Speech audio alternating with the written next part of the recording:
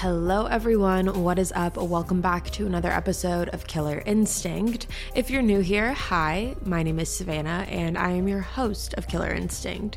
Thank you guys so much for joining me today. And before we get started, make sure you guys go ahead and hit that subscribe button. That way you never miss an episode. We post weekly here on the podcast every Wednesday on all podcast platforms and on YouTube as well. And you're not going to want to miss it.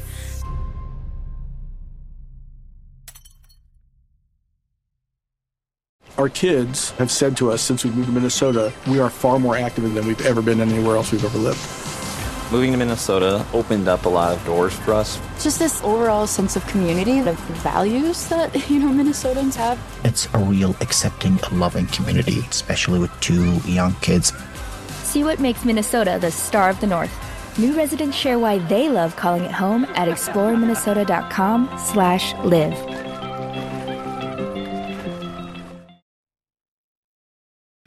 Now, as you guys can tell by the title of today's episode, today we are talking about a case that is currently in the process of unraveling. It's a case that you guys may have heard of on the news or in the media, and that is the brutal murder of Becky Bliefnick. This is a horrific case, and it's one that I think deserves a lot of attention. So with that being said, let's jump right on into it today. Becky Bliefnick was born on November 19th of 1981 in Quincy, Illinois, to her parents William and Bernadette.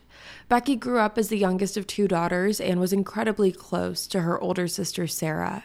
Growing up, Becky attended Payson Seymour Elementary School before moving on to attend Quincy Notre Dame High School. Becky was incredibly intelligent and graduated high school as the valedictorian in her class. Something to know about Becky is that she was incredibly motivated and hardworking. She was able to accomplish whatever she set her mind to. She went on to attend Quincy University, where she studied and got a degree in biological science and minored in chemistry. She graduated cum laude in college before moving on to work at Sanofi Aventis, which is a pharmaceutical company, and to no one's surprise, Becky thrived in her work environment and was one of the company's top performing pharmaceutical sales representatives. And although Becky was thriving in her work environment, she had bigger dreams. Her dreams involved being more hands-on with her patients and really being able to make a difference. And that is why she wanted to move forward with becoming a nurse. Becky attended Blessing Ryman College of Nursing and Health Sciences and graduated summa cum laude from there. Becky actually had her third child while she was in nursing school and only ended up missing one day of classes. After graduating from nursing school, Becky moved on to begin working at the Quincy Medical Group in the gastrointestinal surgery department before transferring to a different hospital called Blessings Hospital to be a nurse in their emergency room. Becky was also a travel nurse all throughout the COVID pandemic, and she was even nominated for a Daisy Award in 2020, which is essentially honoring the exceptional work done by nurses. So hopefully that gives you an idea of how dedicated she was and how loved she was by her patients. Now, as devoted and determined as Becky was in her professional life, the one thing that mattered to her even more than that was her family life, and more specifically, her children. While Becky was attending Quincy University, she ended up meeting a man named Tim Bliefnick. In the beginning of their relationship, the two of them moved to Chicago together before heading back to Quincy, Illinois, and getting married on November 8th of 2009. Together, Becky and Tim had 3 boys together, and like I said, these boys were Becky's entire world. Becky even had a dedicated Twitter page for funny and silly things that her kids would say that she wanted to remember. She was a boy mom through and through, and she absolutely loved it. She was incredibly hands-on. She was the mom that was putting together the Halloween costumes from scratch. She was taking the boys to their sports practices. She was always there for every school event, all while maintaining a very demanding job, and she never once complained. Becky was also very involved in philanthropy. She was constantly volunteering, whether that was for her kids' school, putting together the luncheons, or organizing different dances or parent-teacher conferences, all the way to volunteering at different animal rescue and shelters. It was just something that was ingrained in her. It was who she was to her core. She was the type of person that always wanted to help wherever she could. And that really is the standout characteristic that Becky's family and friends lean on. They remember her as always being the one that you could call no matter what time, day or night. She was always going to be there and show up for the people that she cared about and the people that she loved. Now, even though Becky was thriving in her professional life, she was thriving with her children, her friends, her family, something that was really suffering in Becky's life was her marriage to Tim. Becky and Tim had been having problems in their marriage for several years. However, those problems really started to hit the surface in the year 2020. And when it came to the future of their marriage, Becky and Tim had two very different viewpoints on how they should proceed. Becky was trying to do everything she could to save her marriage. She asked Tim to go to couples counseling, to do family counseling, to talk through their problems together. She really wanted to save the marriage for the sake of their children. She wanted her boys to grow up in a happy household with both their mom and their dad, and that was something that was really important to her. So she was constantly trying to ask Tim for ways that they could work through their problems. However, for Tim, he was very much so on the side of wanting a divorce, and Becky was aware of this. Becky even told her sister Sarah about 7 to 8 months prior to being served with divorce papers that she believed that Tim was going to file. It was just a matter of when. So ultimately, Tim ended up filing for divorce from Becky in January 2021. The two ended up physically separating. However, they really did maintain in close proximity to each other because their houses were actually only about a mile away from each other on the same street. Now, in the beginning of the divorce process, there were several temporary orders of request that were filed by Becky. The first was that Becky wanted Tim to return her 9mm handgun that she purchased that she believed that Tim stole. Becky went on to say that if she did not get her gun back from Tim, she wanted him to pay the $800 value of the gun. Along with that, Becky wanted to make sure that her kids would have no unsupervised contact with Tim's father, Ray. This was something that was really non-negotiable for her, and as much as I tried to dig up the information as to why, the question as to why has not been released to the public, but Becky was very, very adamant that she did not want her kids alone, unsupervised with Tim's father, Ray. Now, Tim also had some requests as well. His request included a 60-40 custody agreement in favor of him, as well as the fact that he wanted his father to be able to have unsupervised visits with his kids, as well as paying no child support, and for him to take possession of the house that the two of them lived together. When Becky saw those terms, she immediately rejected them and ended up filing a restraining order against Tim, as well as his father, Ray. And in turn, Tim filed a restraining order against her as well. Now, the process of going through all of these requests were extremely tenuous and contentious for both Becky and Tim, and the two were actually set to go to divorce court in February of this year, so February 2023. The reason for going to divorce court was so that Becky and Tim could finally have a proper layout for what the assets and the custody agreement were going to be moving forward. However, unfortunately, that never happened.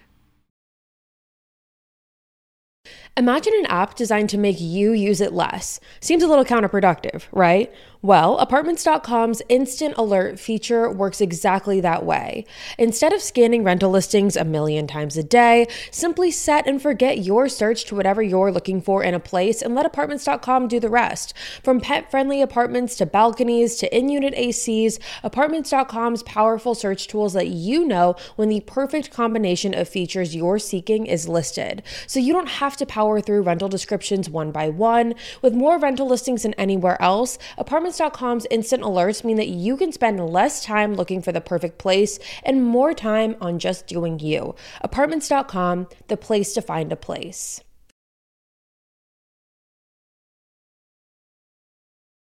So this now leads us to February 23rd of 2023. For the few days leading up to the 23rd, Tim was the one who had visitation with the boys, and they were supposed to switch off on the 23rd. Becky was meant to pick them up from school that day.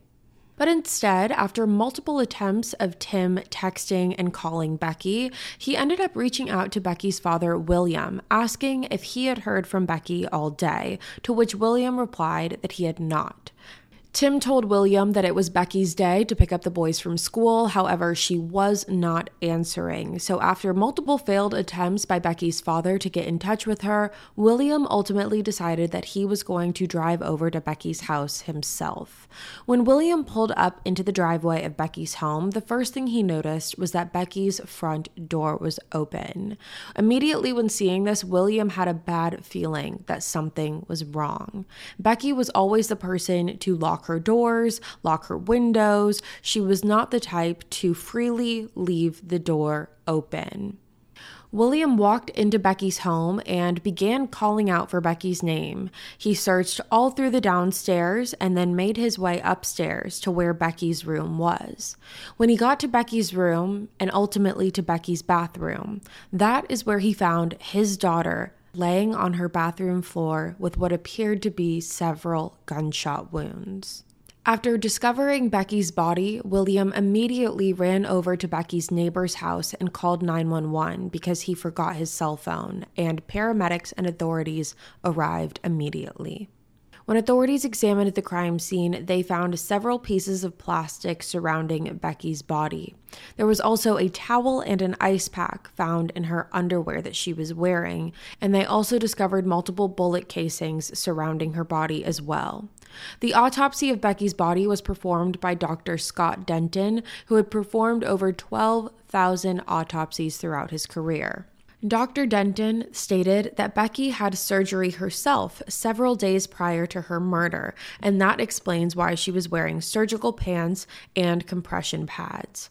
And the compression pads that Becky was wearing was the reason why there was not a lot of blood surrounding Becky's body, because the compression pads were soaking up the blood. The autopsy revealed that Becky's cause of death was gunshot wounds and that she had been shot 14 times. 14 times. 9 of those shots were to Becky's chest, 3 were to her right arm, and 2 were to her left hand. Dr. Denton was able to confirm that none of the gunshot wounds to Becky were immediately fatal. However, he was able to notice that Becky internally bled to death. One of the gunshot wounds paralyzed Becky from the waist down, and another went through her lungs, which caused shortness of breath, and that, along with the internal bleeding, caused her death. Now, when police began their investigation, one of the first things that they noticed was that the window in Becky's second-story bedroom was open. And to police, this meant that there was sign of forced entry. Surrounding Becky's body, police were able to discover 8 shell casings. However, unfortunately, they were not able to uncover any fingerprints throughout the house.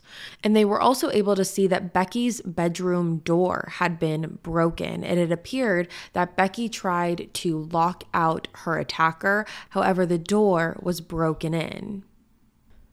Police also discovered Becky's cell phone on the floor of her bedroom behind the bedroom door, and they were able to see that Becky had attempted to call 911.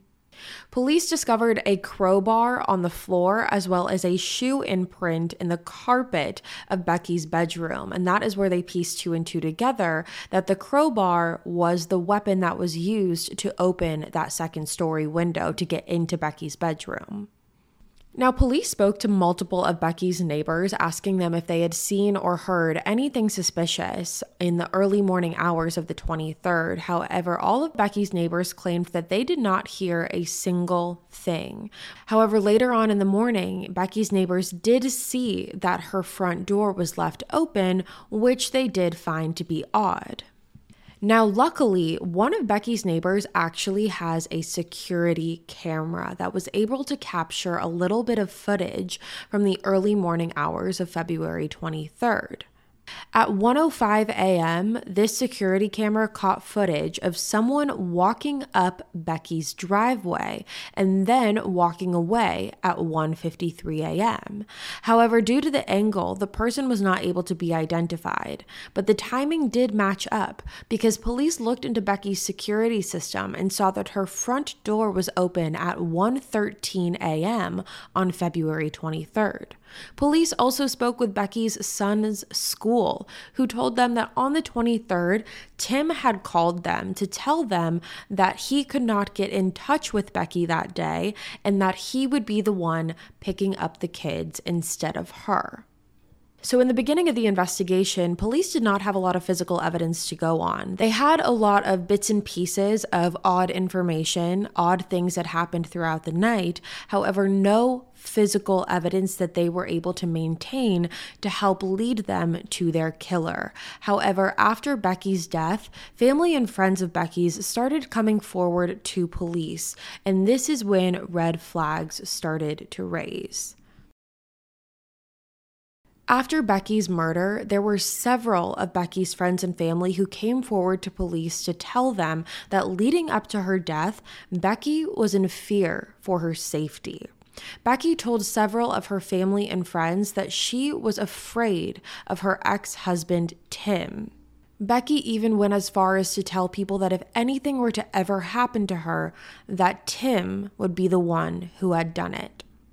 In 2021, Becky had texted a friend of hers saying that she was having a panic attack, thinking about what Tim is capable of, and said, quote, "I'm scared of what he might do and his erratic behavior," end quote.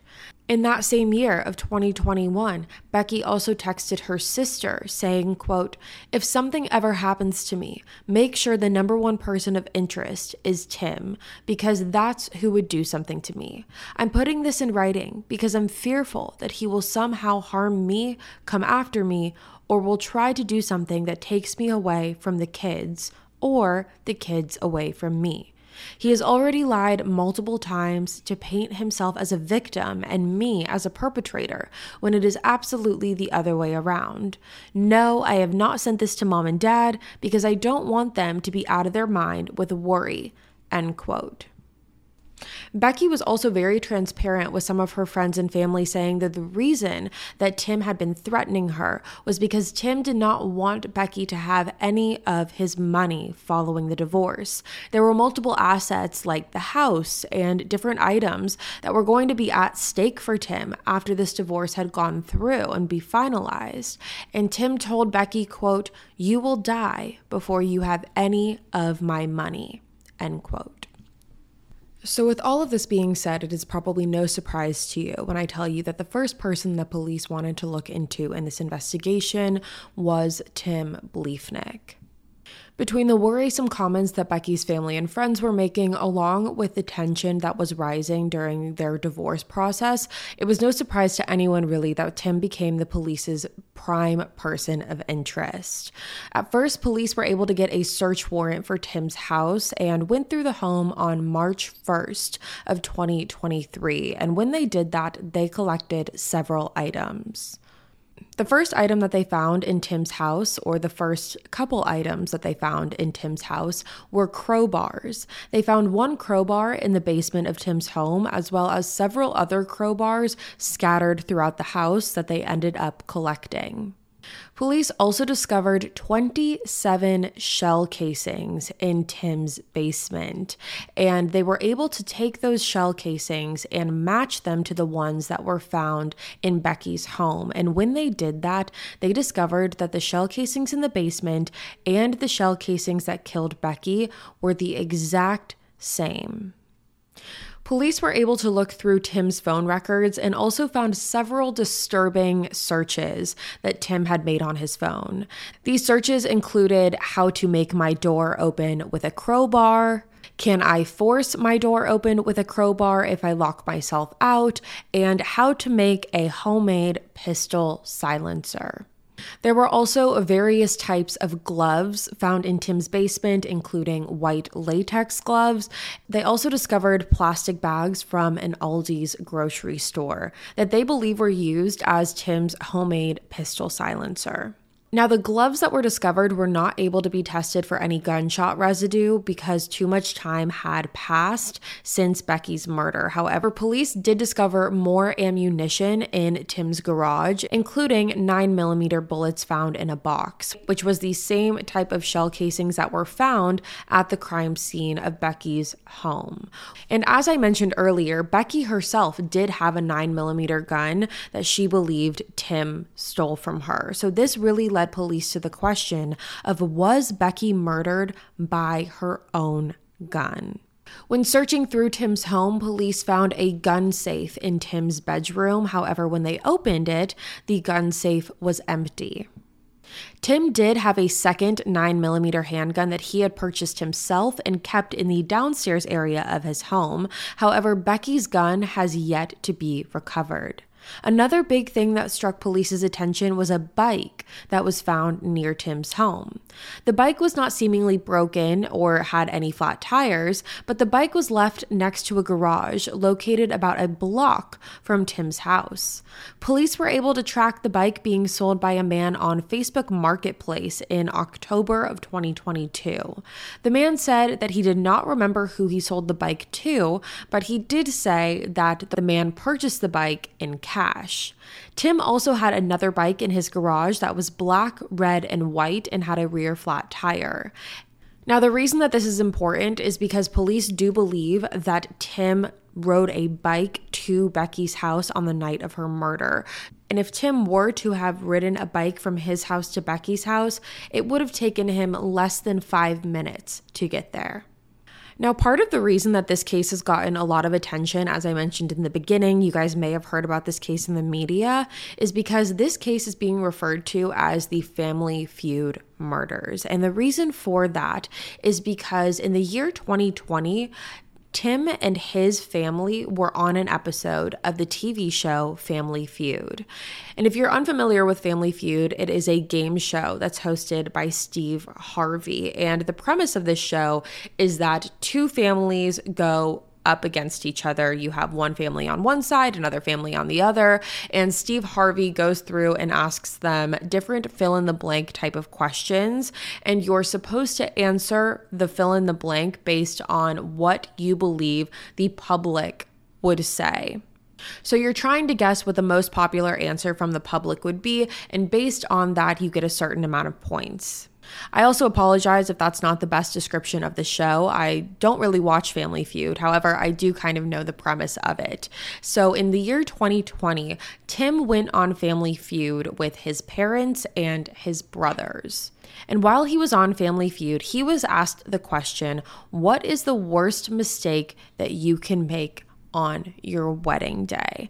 And I'm just going to let you listen to what he said in his answer. What's the biggest mistake you made at your wedding? Honey, I love you, but said I do.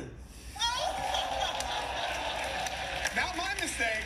Not my mistake. I love my wife. So as you can tell, Tim responds to this by saying that saying I do was the biggest mistake that someone could make on their wedding, and tries to backpedal a little bit, tries to say that it's not his mistake, it's just what he thinks people would say because he loves his wife, and then goes on to joke about it a little bit afterwards by saying, I'm going to get in trouble about that later, aren't I?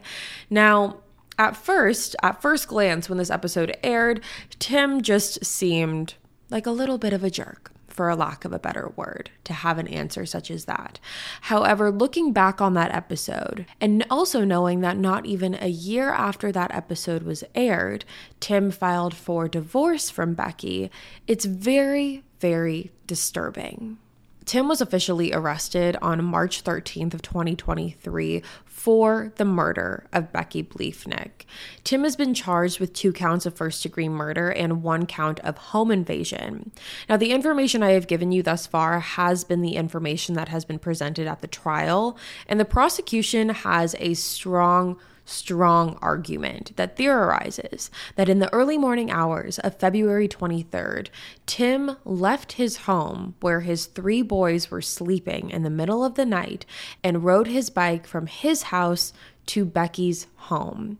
It's believed that he attempted to use his crowbar to open the front door. However, when he was unsuccessful, he attempted to go through the window. The reason that they believe that he went through the window not only was because the window was open, but there was also a chair that was leaning up against the house that Tim would have been able to use to step on to get into Becky's room.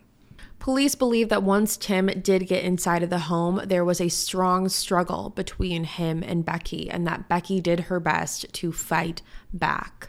They believe that Tim chased Becky through her home as she frantically attempted to call 911. They then believe that Becky ran into her bedroom and shut the door behind her. However, Tim shot Becky through the bathroom door, where she then fell to the ground. They then believe that Tim opened the bathroom door and continued to shoot Becky several more times before leaving the house through the front door, and also leaving Becky to die a slow and painful death. So that is the prosecution's argument. However, the defense, on the other hand, believes that even though Tim and Becky were going through a very stressful and tense divorce, that does not mean that Tim is the killer. They believe that the evidence against Tim is all circumstantial and that Tim is an easy target. The defense stated that they believe that this could have easily been a crime of opportunity, and they also pointed fingers at the man that Becky was dating at the time of her murder. At the time that she was killed, Becky had been recently seeing a man named Ted Johnson. Ted and Becky met back in January of 2022 and began seeing each other romantically that summer. The last time that Ted and Becky saw each other was on February 21st, the day after she had gotten surgery. Ted had picked up food for Becky and delivered it to her house and hung out there with her for about an hour. He helped her get situated for the night and helped her get into bed. And on the evening of February 22nd, just hours before Becky's death, the two had been texting. Becky told Ted that she was just doing laundry and paying some bills, but she was excited to see her boys the following day, and she was excited to drive again, since her surgery had restricted her from doing so. Ted and Becky ended their night with a 26-minute phone call at 9:47 p.m. before they hung up for the night. Ted continued to text Becky the following morning on the 23rd, however, got no response. Now, the defense stated that Ted also owned a gun, which he did. Ted owned a .40 caliber Smith & Wesson gun, and while he also used a 9mm handgun, he had lost that to his ex-wife in their divorce settlement.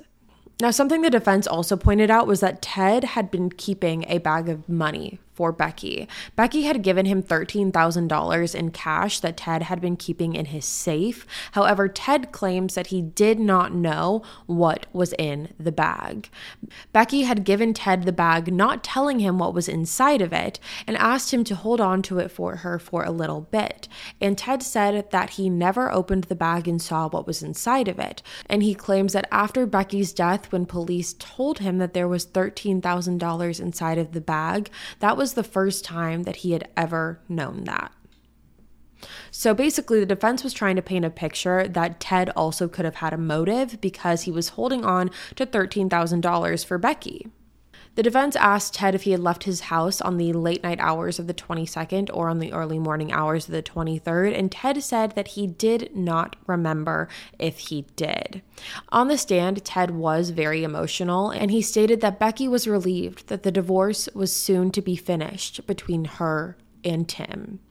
And that is where we are currently at this trial. I am filming this episode on May 28th of 2023. So in this upcoming week, there are going to be a lot more major developments, and I will definitely be following along and keeping you guys updated on the Killer Instinct Instagram. So make sure you're following that. It is just Killer Instinct Podcast. And with that being said, you guys, that is this case. If Tim is convicted on the charges that he is charged with, he will be facing a 45-year to life prison sentence without any possibility of parole. So I am very interested to hear what you guys have to say about this one. And again, with that being said, you guys, that is all for me today. Thank you guys so much for tuning in to another episode of Killer Instinct. If you're new here, hi, my name is Savannah and I'm your host of Killer Instinct. Again, make sure you go ahead and hit that subscribe button. That way you never miss an episode. We post weekly on the podcast every Wednesday and on YouTube as well. You're not going to want to miss it. I'll be back next week with a brand new one for you guys. And until then, stay safe. Bye, guys.